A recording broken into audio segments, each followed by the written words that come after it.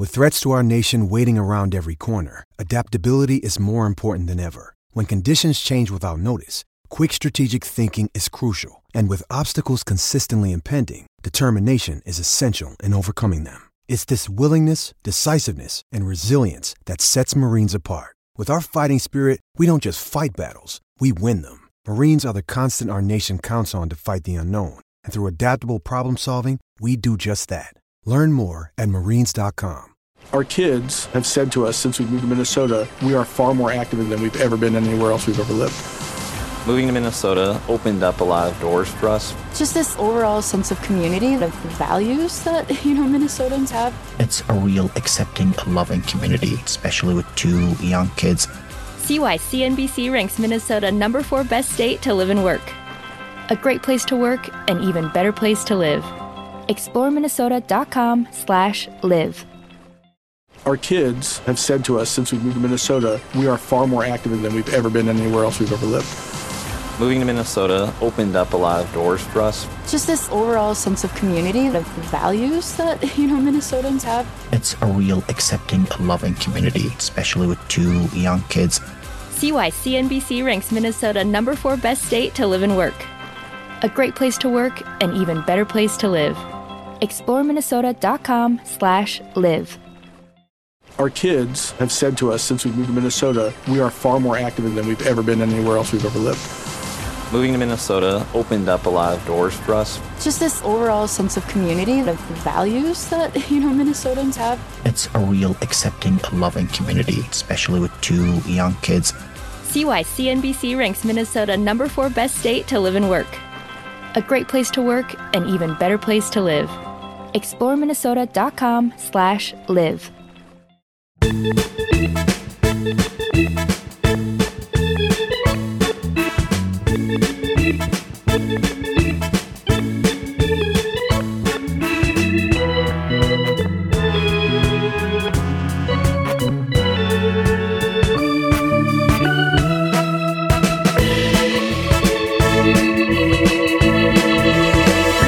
Hello and welcome to the True Blue LA podcast. I'm Jacob Birch, joined, as always, especially during the regular season, with Eric Steven. How you doing, buddy?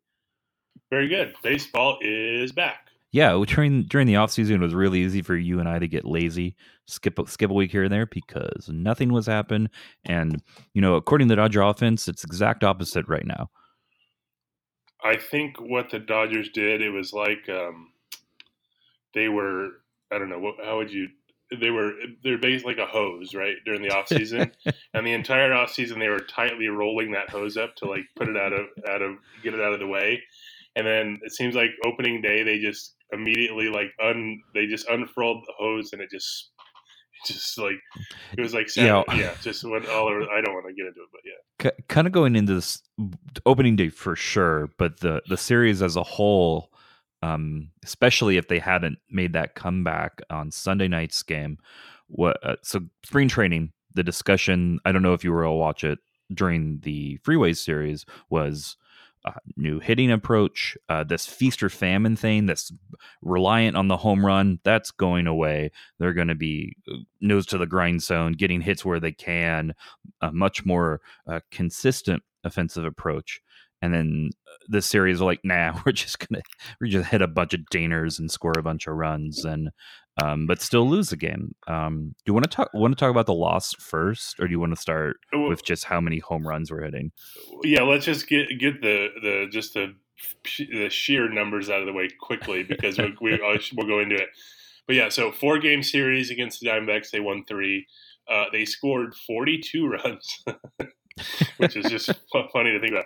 And then they hit 14 home runs, including 8 on opening day, which was a record.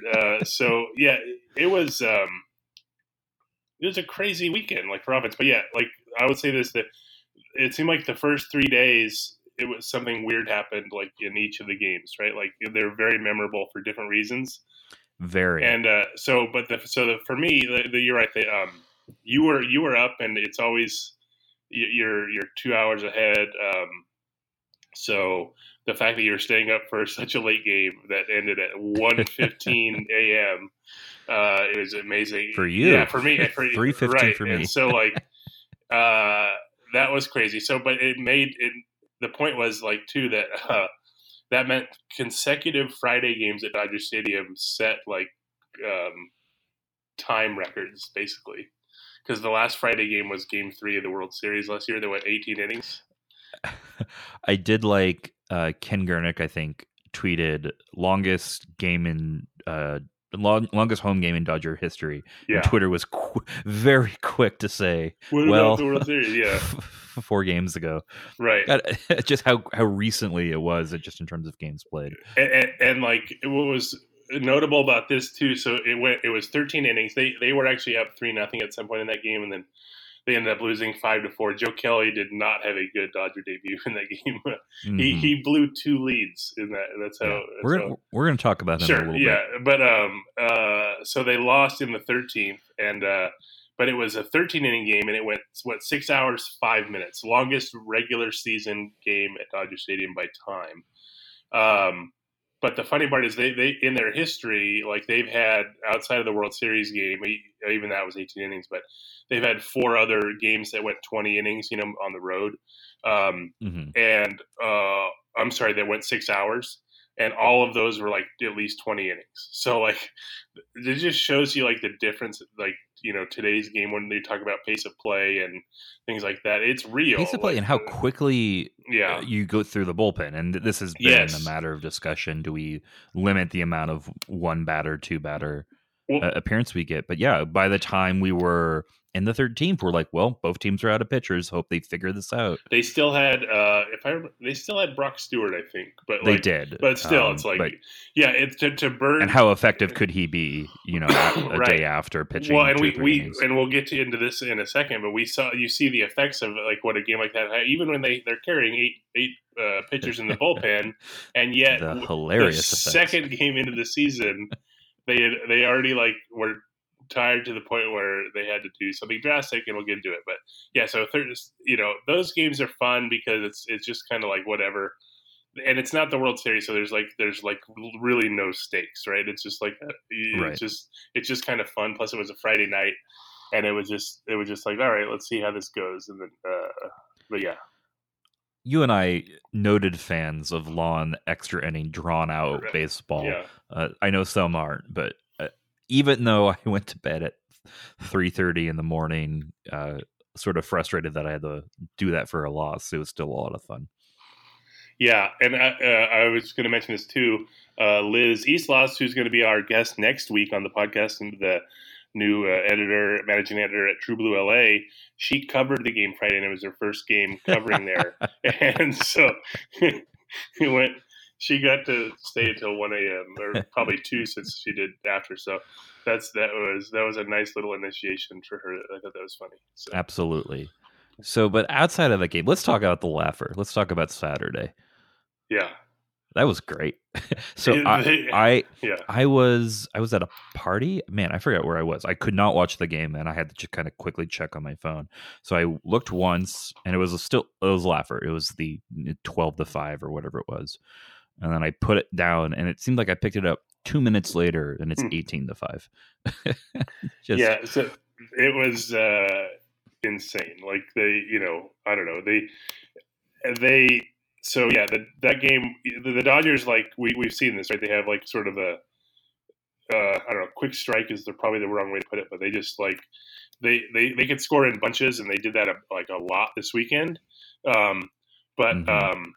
Basically, like they just excuse me, they were blowing them out at some point. They had like a 5-run inning, so it was 11-2.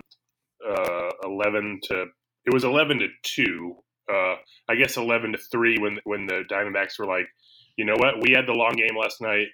We're just going to put our catcher John Ryan Murphy in and pitch, and like his first couple pitches were like 50, like literal like knuckle like curves, floater, and they're like, oh, this is going to be good. And so, and then he pitched for like forever, like, and so. The Dodgers tagged him. They had a 7-run inning against him, and like including 2 runs. And look, it's clearly everyone's licking their chops when you get position player pitching because they're terrible. And so, it was just kind of funny. I thought, but like, so you just take those with a grain of salt. But and so it was the Diamondbacks scored 2, but that game ended up being 18-5.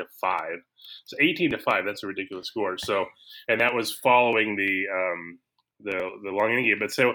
But to make matters even weirder, at this point where you just sort of saw the score, you didn't see it. Did you see it? Was it over? I saw the score. Quickly check. This was before the top of the ninth. Okay. So we're still in the eighth is ending, and I check. I'm like, oh, it's the Arizona catcher's pitching. One of their 8 catchers is pitching. Yeah.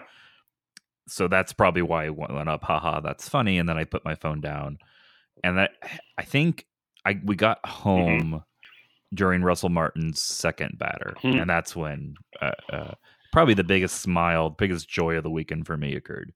So that was a huge surprise because, you didn't think it's the third game of the season. Your bullpen isn't going to be super tired at that point, even though they had the long game. But then, it's like you're up 18-5, and then the Dodgers are like, you know what? Screw it. You put in a catcher, we'll put in a catcher. So Russell Martin, who caught the night before and didn't start Saturday behind the plate, came in pitch.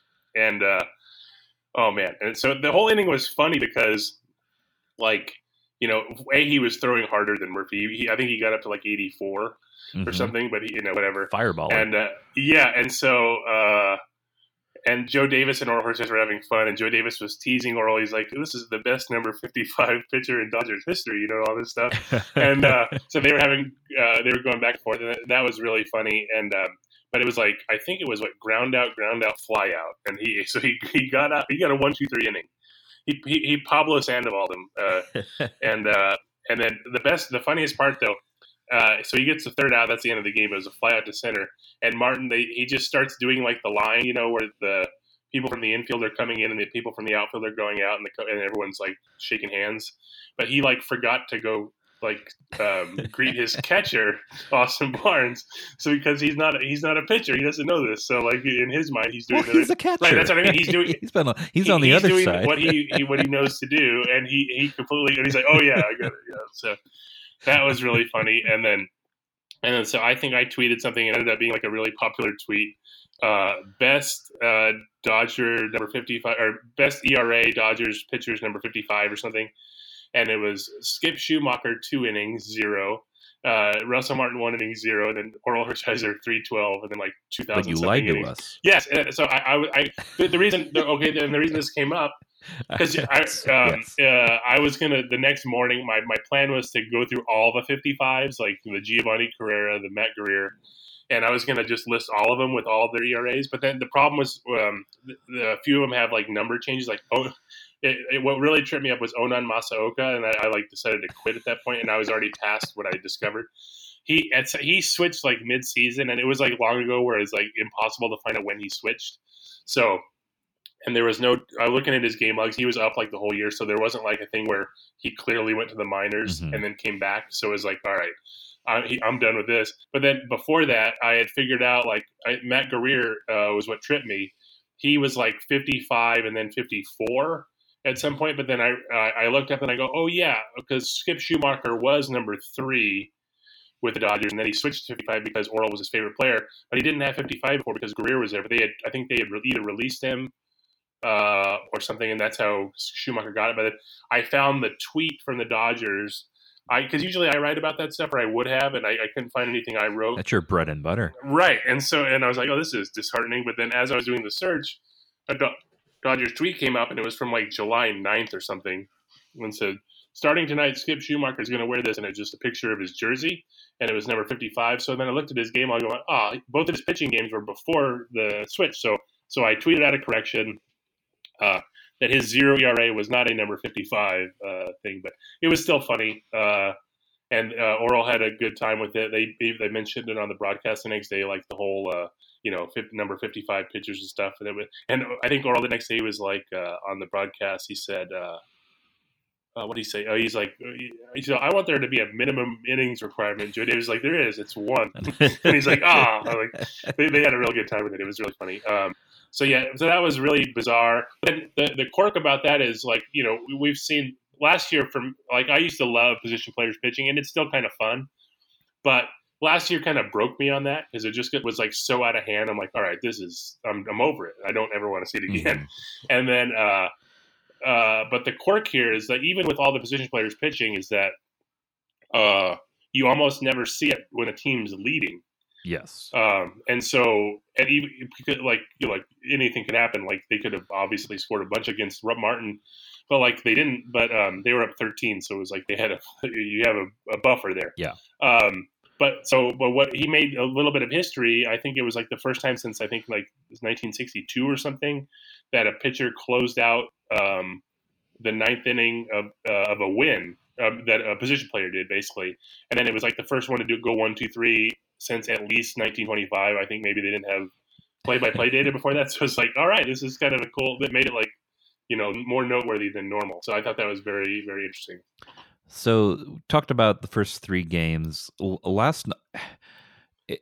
It's interesting because last night was the team did not look as good for certainly in the pitching department, but it was almost good to see that, if for no other reason, to avoid a little bit more of the Twitter narrative of, oh, this team can only win when they score 18. They can't do these sort of scrappy come from behind wins that 2 seasons ago was so defined by, but last season not so much. It was good to see them kind of fall into a tough spot and come out from it.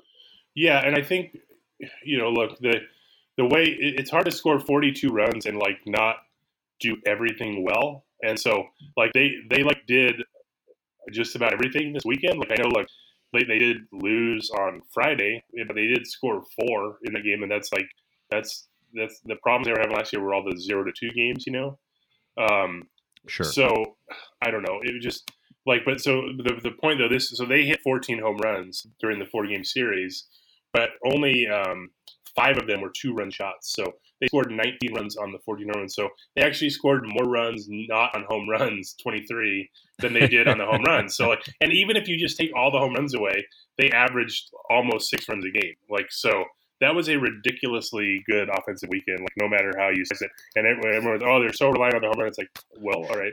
They also hit 400 with runners in scoring position. So, like that'll get it done. So, like, I don't know. I'm not worried at all about the Dodgers offense. Even, I mean, you can't be after 42 runs, but like, even if there's this bizarre thing like that people like go too far, or they like trick themselves into thinking home runs are bad, and like where it is one thing to say you don't want to be too reliant on it, but that doesn't mean they're bad. It doesn't mean another home run, this stupid team. Like, it's like, no, you have it wrong. Like, it's literally the best thing you could do ever while batting. So, like, I don't know. It's weird. Well, while we're talking about sort of the highs and lows, I want to talk about specifically hitters. I think I might throw one pitcher in there that I was very impressed by and excited for. But let's go ahead and talk about some players that I'm going to ask you if we should be concerned or not going forward, or if this is just stupid small sample size, us filling podcast time. You ready? Sure. Let's start with some bullpen. Joe Kelly. He was bad. He only pitched Friday, and it was that he gave up. I guess he came in with 2 runners on. They were up 3-0, and he gave up a 3-run shot. The Dodgers took the lead in the 7th, and then he gave up another run in the 8th. So like it was just he wasn't very good. But yeah, I don't know. I mean, it's one outing. Like he wasn't that good in the regular season last year. Like, he was fine. He looked really good in the playoffs, and his stuff's good. So it's always going to be like just sort of betting on the stuff at this point. So it's one outing. It was not good, but like I don't think I'm terribly worried about it. Pedro Baez. Yeah, so this is where these start to pile up, right? Like last year the problem was a lot of the year when some of the other bullpen members were okay, that Kenley Jansen was not doing well. But like, so, and then basically after Jansen, I would say Joe Kelly and Pedro Baez are like the ones who the Dodgers are going to rely on the most, I think, at least to plan to. And they were both pretty bad this weekend. So like, and so like, Baez, he came in yesterday early in relief because Walker Buehler was bad because they or insisted on having him start in the opening series, despite really pitching much during the spring. So he pitched like someone who hadn't been stretched out and just completely lost.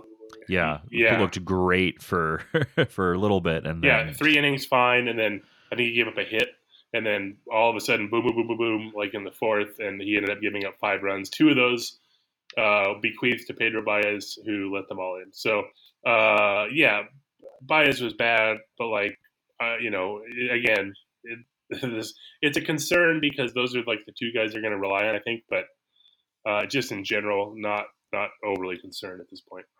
Yeah, fair enough. Walker Buehler was actually next on my list. And we covered what I wanted to cover. Just looked like a guy who hadn't been stretched out. Well, the one thing with Buehler, I would say, sorry, like he looked really good in the first few innings. That said, he didn't strike out anybody, which is, I mean, it's fine. Like it happens sometimes, but that's maybe the only thing slightly concerning. But especially with him, it's not necessarily you're a bad pitcher if you're not racking him out, but he's that is a thing he does. Yeah. So last name on this side before I get to the one hitter I wanted to talk about, Yimi Garcia kind of had a bad outing, and then one bad batter gave up a triple, and then became shut down again. So that was promising to see. Yeah, he's pretty good. The only with him, his thing is always control, and so the only thing, he had 3 walks, but one of them was intentional, so it's not that bad. But that's the only probably slight concern I had with him. Okay.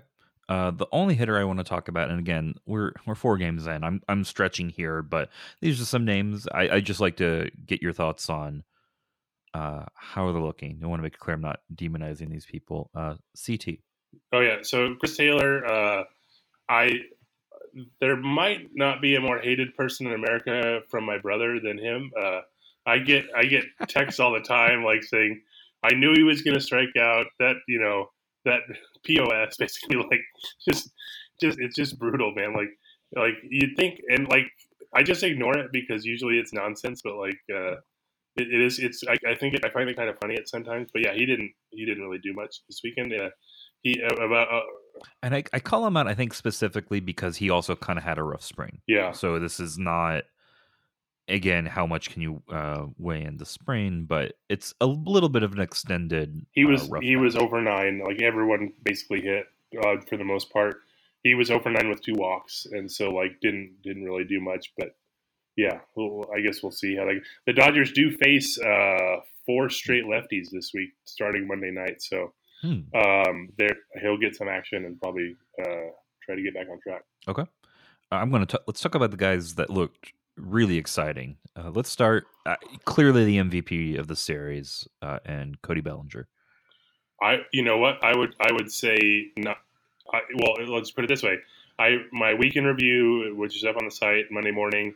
Already, I had Jock Peterson as my batter of the week. Oh, okay. So, but they're literally they're neck and neck. So, but yeah, so Bellinger, right?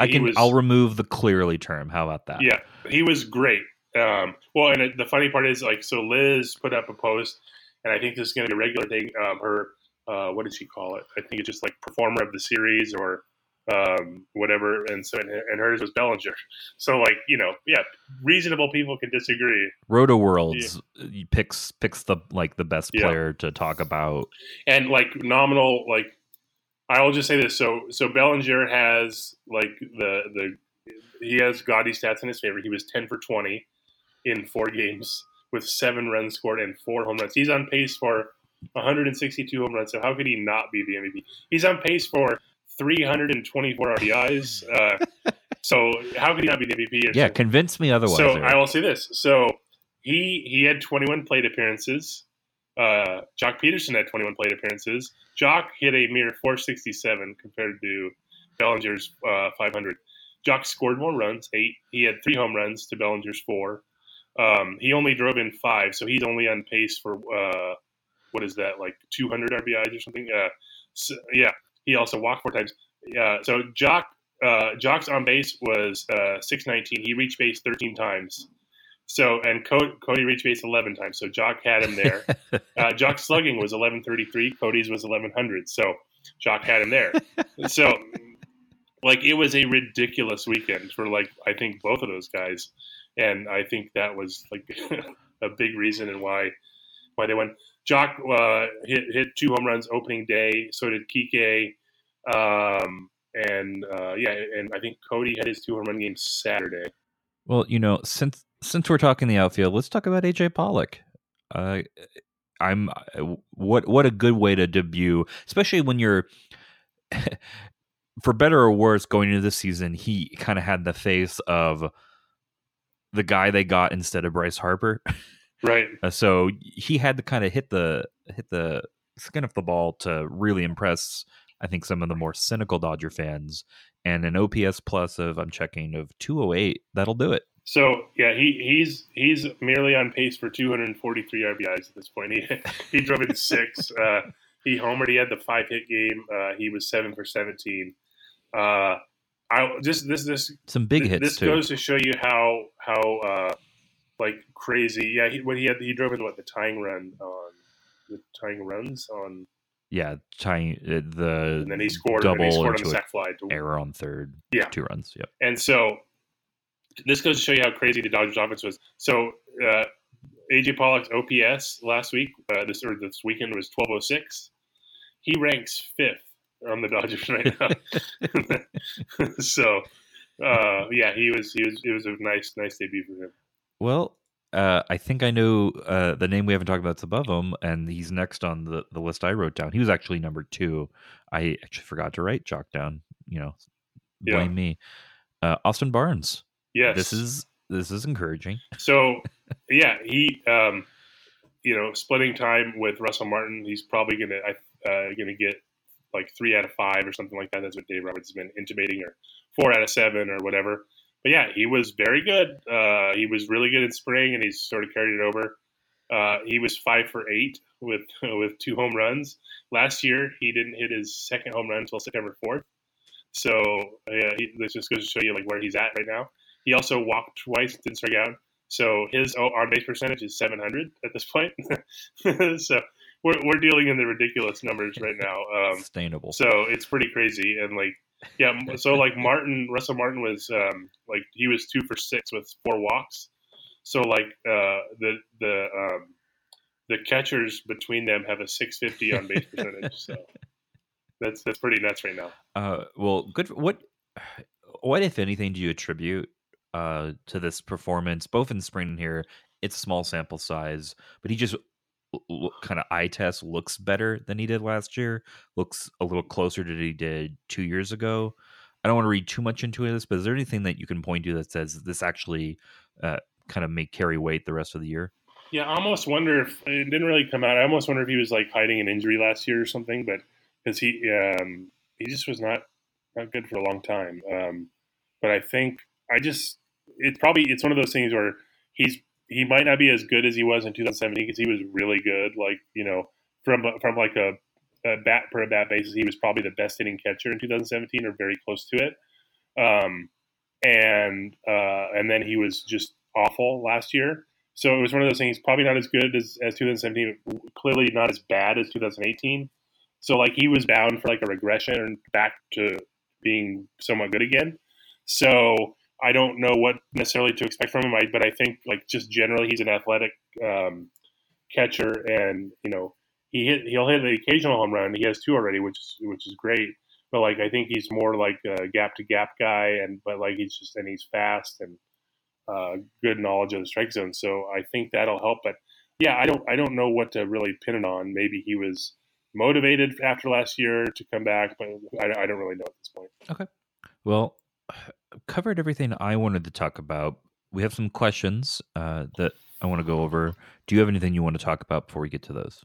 Just before we get to that, 2 things. I mentioned Kike hit the 2 home runs opening day. He was the guy. He was 4th in OPS at 1271. He was really good to start the season. The other was Hyunjin Ryu had the really good performance on opening day. Struck out 8, walked 9. That's always good. 6 strong innings. He gave up a run. So. He was looking good. He was the pitcher I was going to mention. Yeah. That's fine. And then Jansen looked good in both of his outings, and got his first save on Sunday. So I think we're pretty much covered there. Okay. So we've got returning questions from Craig are coming. We've got one other question. kind of took a break off questions during the offseason because there were such long gaps and there wasn't a lot to talk about. So we were just kind of catching up on the news. But now that we're in the season, please do send us your questions whenever you want. Well, usually one or both of us will tweet out asking for those. But I'm at Jacob Birch, BURCH. You're not at True Blue LA anymore. Yeah, Eric Steven on Twitter now. Yeah. Boring. Yep. So we have a question, though, of an email question from Billy Martinez. And he asks, I was hoping that you could discuss on the next podcast what your thoughts were on the broadcast of the Dodgers versus the Angels during the Freeway Series, the exhibition series. On this broadcast, third base coach Dino Abel was mic'd up for sound and provided a tremendous enhancement to the game. I thought the addition was creative and brilliant, as Dino amazingly explained instruction to players and broke down game situations. What did you think of this unique addition to the Dodgers game broadcast? I always like this. I think the Dodgers tweeted it out, or Sportsnet LA did. So I'll link to that in the show notes. But that's always cool. Anytime you can get like inside the game where it's not forced. Sometimes player gets mic'd up, and those are kind of funny. But everyone knows they're mic'd, so they're trying to do stuff. But like when it's like just like honest, like heat of the moment stuff, and that's what the Dino Abel stuff was, where he was just literally coaching and just happened to be mic'd while he was coaching. That always adds for sure to the broadcast, and it like adds to like the the game, like the understanding of the game, and like it's always good to you want to be as inside baseball as possible, and that's like as close as you can get, really. And it was interesting in that game how it sort of developed naturally, because when they first introduced it, it was what you were talking about, that very standard, hey, I mic'd up, how's it going, good game, sort of bland platitudes. But then as they were interviewing him, asking him a question, you got more and more into the actual game situation, and they good on them, they really leaned into that. I'm curious how going into the game that was their intention, as opposed to just kind of interviewing him. So whatever it was really, really interesting. I am suspicious we'll ever get during a regular season game, which is a bit of a shame. Don't really want to split an active person on the field's attention away. But man, if they can ever figure out a way to do that, maybe bring one of the coaches into the booth when they're have an off day. I'm not sure how you would pull it off, but it would be really interesting to see get that same insight, but on a game that has stakes. Yeah, that's you're right. Like that's the real trick, is where you want to be as authentic as possible, and the only really way you could do that is to just be raw, and like no one is going to want to be that way when they know they're mic'd up. So like it's really tough. It's really tough. And you'll get this sometimes. I'm thinking of like old NFL films where they were so present and for so long that players would kind of forget that they were there, and you would see some really raw, oh, this is actually probably what it's like, as opposed to, oh, I see the camera right there, there's a microphone in my face, I'm gonna kind of either clean up or just kind of hide what's really going on here. I don't think MLB puts out enough videos or like NFL film style videos, but like their like World Series videos at year end, those have a lot of they're interspersed with a lot of dugout sounds and things like that, and those always and you're always going to get it after the fact, which is fine, but like any amount of that can be shared like during the game would be great, and I understand why they don't do it. It was funny because remember last year when it was the 2 years old thing with Noah Syndergaard hitting Chase Utley at Citi Field. And then there was the mic conversation between the umpires and Terry Collins, and the famous phrase by the umpire was, "My ass is in the jackpot here," and they were just arguing back and forth. And like that was wonderful. Like, and then there's no way that meant to get out at all, and you know that. But that's why, like, they don't want. Well, you don't want to embarrass like the umpires, and I get that. But like, that was but it's so great. Like, although, man, the reaction I saw was it was the opposite of embarrassing to the umpires. They really humanized them in that. There's another famous. You've seen the Earl Weaver umpire argument, right? Yes. which is I think what people think of as umpires, which is this really aggressive, antagonistic, like yelling at each other. And this was an honest discussion, a really like, hey, empathize with me here. What do you expect me to do here? I just think the intent is like, I don't think that video was necessarily bad for umpires, but it's like, I think the more you get it, like it would probably be that they don't want to open that Pandora's box. Isn't the Sure. No, I totally understand that. But this video, at least, if you haven't seen it, seek it out. It's great, and you'll care for an umpire a little bit more, or not. At the risk of earning the explicit tag, oh, damn it! Isn't if it's the right one I'm remembering, doesn't Earl Weaver like yell at somebody, "You're just trying to fuck us"? Like, yes, like just going, okay, good. And that's you're funny here because for that's one reason. Yeah, and oh yeah, and then he was like saying like, I'm gonna go to the Hall of Fame, like to the umpire, and he's for like, what, whatever. Losing the World Series? Yeah, that's right. God, that's so good. And like the best part about that with Earl Weaver is like that's probably like the 10th best Earl Weaver like rant video or whatever. So, it's so good. Well, as teased, we have some questions from Craig. I didn't really get to do this during the off season. I think maybe we fit one in there, but it's back. I'm excited. I've talked to Craig, let him know what our recording schedule is. So hopefully this will become a regular feature again. We'll have to get the intro song. Talk to my brother. My birthday's coming up. Maybe we'll do that. Nice. Hi, Eric and Jacob. Happy April and happy belated birthday, Eric. Happy birthday, Eric. Thanks. It was opening day, right? Yeah. The Dodgers gave you 8 home runs. That's right. So, excuse me, Craig asks, already 7 Dodgers have homered. Who will be the 10th, damn it, different Dodger to homer? Also, who hits the first grand slam? God, okay. Yeah, I'm doing my clicking. With so many home runs, it is actually hard to keep track. I'm like, I think I know the 7. The first grand slam is going to be Corey Seager. First grand slam is going to be Alex Verdugo, who will be your 9th person to hit a home run. Well, all right. Okay, so who's going to be the 10th? Well, Justin Turner doesn't have one yet. He's going to be 8 or 9. Russell Martin doesn't have one yet. Chris Taylor doesn't have one yet. I'm going to say the 10th. Damn it. They play a lot of lefties. I mean, David Freese is the 10th. Justin Turner is the 10th. So Russell Martin's going to hit Turner one, and then Alex Verdugo is going to hit his grand slam, I see. And then Turner will do it. All in the same game. There you That's go. Amazing. Yeah, same game. And Hyun-Jin Ryu's second start, who will be the 11th to hit home run. How about that? All right. Cody Bellinger's walk-up song is Hotel California, which is nearly 20 years older than him. I've asked variations of this question before, but here's this version. Each of you name a walk-up song that is at least 10 years before you were born. This is way easier for me. You have to go to like big band stuff. Like this, before music was invented. Like it's basically like Mozart, and then it's like Concerto in D. You're right. So my normal, this is not what Craig asked, but we've talked about this before.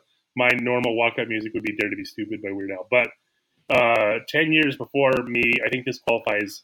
So I was born in '76. I would say I would go "Desolation Row" by Bob Dylan. It's not conducive to at-bat music at all. It's like an 11-minute song that's like 9 verses. It's crazy, but I love it so much. And I think what I would do is I would just play snippets of it like in increments. So like maybe the first 5 seconds for my first at-bat, and then the next 5, and then eventually I'd run out of the song and then start over again. So I think that's what I do. I think Desolation Row is like 65, maybe 64. So I'm safe there. I was doing the check because I knew I was. That's Bob Dylan, by the way. Yeah. I have to find. I feel like mine would be a T-Rex song. I don't know why. That seems very conducive to walk-up music, and I'm trying to pick one that is 10 years younger than me. Probably not Get It On. That's kind of weird, isn't it? That'd be an awesome at-bat music, though. Very sensual. We'll go Jeepster by T-Rex. How about that? Okay. What year were you born? I forgot. 86. That's ridiculous. All right. Okay. All right. Oh wait, I have a new guess, but I have to, again, it's a thing where I have to make sure it's 10 years older than me. I'm gonna find it. I'm gonna find it while you're asking your question. Answering the next question. And the next question, very conveniently, is only for you. If you could have any complete baseball card set for one player that you saw play, who would that be and why? An example would be all of Clayton Kershaw's cards. Yeah, so I do still collect, and like I kind of do that for some players, like basically like get the Dodgers sets every year from Topps, and then try to get, and I do for the most part have all the Topps cards from the regular Topps cards for Kershaw. I think I'd have to say Eddie Murray. I have a ton of Eddie Murray cards, but there's still a few cracks that I'm missing. I think he's probably the guy because it's also like more the era I was collecting. So I think I'd say Eddie Murray for that one. That was going to be my guess, by the way. So I used to do that. I used to do that. What was it like? I guess Ryan Sandberg I used to collect. Oral Hershiser I have a ton of. Kirk Gibson too. Went retroactively and did some Fernando stuff. And then but some of those like 80s, 90s stars I had a lot of too, like Ozzie Smith and some of those guys. But I think I'd have to go Eddie Murray. Honestly, if it wasn't, it might actually be Oral Hershiser. Okay. Nope. You have to go with your first answer because that's right. Moonage Daydream. That's my final answer by David Bowie. That's my walk-up song. 10 years older than me. Oh, nice. All right. Next up is pick your 2019 Major League Baseball All-Star team, and the outfield doesn't have to be specific unless you want it to be. Include a DH, right and left-handed starter, and closer. Wait, what? The whole team? Yep, we're picking the whole team. Good you and I are going to go in God. order 1 through 9, 1A, 1B through 9, and then do the closer. I will do. Wait, is this? 1A. Are we doing one in each league, or is this just for like the? He says he just says team. Like so let's pretend it's the NBA. Let's do that. I don't know if that was his actual question, but I think that sounds fun. Right-handed starter, Max Scherzer. Oh, okay, I get left-handed. Well, now I feel like an idiot because I don't know why, but I'm completely blanking right now. This is so terrible. This is one of those where, this should be an obvious answer, and for the life of me, my mind went blank because I was not expecting this question at all. Well, I'll help you out. I'm going to pull it up. Oh, you ready? I'm almost ready, but I just wanted to sort of draw this out a little bit. You're right. Okay, so like what? So Blake Snell won the Cy Young last year for the Rays. Look, Clayton Kershaw is like whatever. Like the fact that he's didn't start, yeah.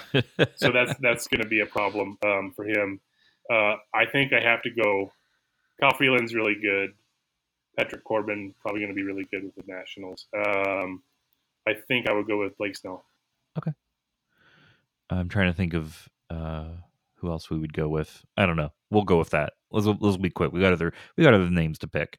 It's on me for catcher. Here. I'll rile up some feathers. Okay. Yasmani Grandal. I don't think that's riling up feathers. It's Dodgers podcast. I gotta make some people angry. You get first base. Paul Goldschmidt. Good pick. Another way to isn't it great he's not in the division anymore? How easier were the Diamondbacks this series? Real quick, man. And you saw too. Like Pollock was doing so well, and then they don't have Corbin anymore. Goldschmidt hit 4 home runs over the weekend. Man, they're in for a world of hurt this year. Second baseman goes to me. Altuve. It's really good. I think we'll go that. You get third baseman. Okay, I was gonna say, do I get third or short? That's fine. I'm gonna go Arenado. Corey Seager. All right. How about that? I was Grandal. thinking in my head that you were going to go to me for shortstop, and I was like having a tough time. If I wasn't sure, I probably would have picked Francisco Lindor, even though he started off the season hurt. But like, that's a good call. So now, what does it mean for left field? You get 2 outfielders. They don't have to be. I think they should have to position be. But specific. yeah, okay. So it just any outfielders then?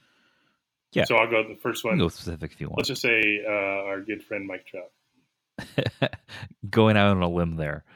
I'm gonna say, to really impress the doubters, Bryce Harper has a really, really good year. Man, okay. So now you put me in a bad spot because I figure you have to pick the last outfielder. Yeah, but no snubs. Well, I was gonna pick Christian Yelich anyway, but like now I feel bad because Mookie Betts didn't get picked. But whatever. Man, outfield's tough. When we're doing the all MLB team at that. But this is going to be a barnstorming team, I'm assuming. I mean, you have to pick Mookie, but then if you want to put Yelich over Bryce, you're probably right. So I probably am the one that screwed up. Yeah, look, I'm the one being I'm ESPN over Bryce here pushing Bryce when I don't have to. So I was looking up stuff because Yelich hit a home run in each of the 4 games for Milwaukee this weekend. And so he, like Bellinger and Paul Goldschmidt, are on pace for 162 home runs. But since the All-Star break last year, he's slugging .806. So pretty all right, good. I will rescind Bryce. I'll put Mookie on and let you put Yelich on. And Bryce Harper's going to come for me now. Well, you could just put Harper at DH. We could have solved this the whole time. No, but I guess since they're not DH, but whatever. With closer, Kimbrel still not being signed means that, I'm going to be a homer again. We'll say Kenley. Yeah. You want to fight me on that? No, I don't. I think if Kimbrel had a spot, maybe. Yeah. But maybe that makes him perfect for our team because he could be a barnstormer. With I don't know. But yeah, so if we're going, I think you have to. Since you picked that, I'm just going to randomly add a DH and say JD Martinez because. Why not? Right. Sure. Yeah, because you kind of have to. And I actually think that might have been in the question. I think he might have asked to do that, and I just include a DH. Oh, before we go on to the next question, this made me think of this for some reason. We were talking about the position players pitching. One of the MLB rules for next year is going to be limits on that. I think there have to be certain criteria, like you have to be down a bunch or like extra innings or something. We should look this up and see if it includes if you're up a bunch. Russell Martin could be the first since. Oh, like he's the last of his kind. Is that what you're saying? 90 years and the last. That'll be interesting. Oh man, go to the next question. I will look that up because I'm pretty sure I have it. Okay, and please don't add us on that All-Star team. I'm sure we're forgetting like 2 or 3 players. Nope, it's final and just so. Last question. Who will have the most bunt hits on the Dodgers this season? My joint, my knee-jerk reaction to this was just going to be Cody Bellinger because he just randomly does it at times. Jock Peterson has one already. He had one, but that was also like his first since 2016. Yeah. And it's not something they do a ton. So, but yeah, I think it's going to be, yeah. He almost looked like he was going to do it again, I think a game or 2 later. I'm wondering if that's a thing they're adding to his repertoire to try and help beat shifts at all. So I wouldn't fault that name, but I think Bellinger is just a better guess. Okay, Russell Martin's outing would have been safe under the new rules that will go into effect next year. Okay, what are the rulings? So they're going to allow for like 2-way players, but you have to have like Shohei Ohtani. Yep. But you have to have 20 innings and 20 starts at a position to be considered that. But like if you're not, they will limit. You're not allowed to have position players pitch unless it's following the 9th inning or any game in which the team is losing or winning by more than 6 runs. So like both of those, it fit both of those criteria in that game. So good. I need more of it. That's right. So you have a. That's all the questions. You have a quick Dodgers reround for us. Oh yeah, right? so we didn't have one last week. No, we powered through without it somehow. I don't know how we managed, but getting position players pitching got me thinking. This is a very brief one, and like I was looking back through some Dodgers who had pitched as position players. Jeff Hamilton, for me, growing up, that was the big one. He lost a game in Houston. They were in 22 innings, but he actually pitched really well. He was a third baseman, and that was a game that ended with Eddie Murray at third base and Fernando Valenzuela at first. And the winning hit was a line drive over the outstretched glove of the relatively short Fernando at first. So, but that game was fun. But so the Dodgers didn't have a position player pitching until 2001, and the person who pitched then was Chris Donnells, and so he was normally he was one of those big burly guys, and it was corner infielder, basically first base, third base, and then he didn't do a ton with the Dodgers. He in 2000 he was he only he batted 41 plate appearances, and he actually did hit 4 home runs, and he had an 11.26 OPS, but it's very small sample size. So, but overall, because he played more the next year, he hit 205, 310, 418 with a 91 OPS plus in 142 plate appearances with the Dodgers over 2 years. He played 8 years in the majors. That's the only other notable thing about Donnells is that he was one of the players named in the Mitchell Report as a PED user, and so not so good for him. He didn't play after 2002, so his career was kind of done. But yeah, so this is a very short Dodgers rewind, but it just made me think of position-based pitching, and he was the first one to do it in 12 years. So we'll go with Chris Donnells for today. He's a hero to me then. That's right. So that wraps it up. Dodgers have a series against the Giants and a series against the Rockies this week. Then they go immediately on the road against the Rockies and then to St. Louis. I am going to one of those games. Very excited. I'm going to be pretty close to the Dodgers dugout, going for my birthday, even though I'm going a couple days afterwards. So I'm excited. We're going to record before then. I'll have a report on Busch Stadium afterwards, so that you all know if it's a place you should go, or maybe prioritize some other parks. When you go to the Dodgers-Cardinals game, do you think Do you think Cody Bellinger and Paul Goldschmidt will be on pace for 75 or more home runs or less?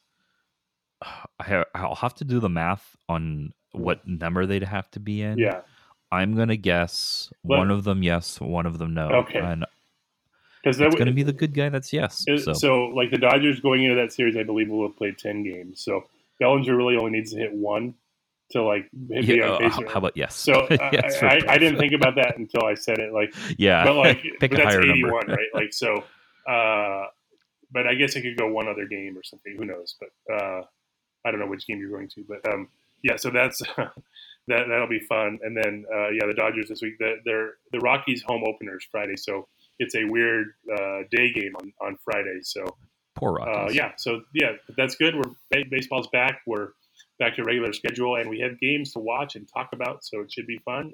Thanks for listening, everybody, and we'll see you next week.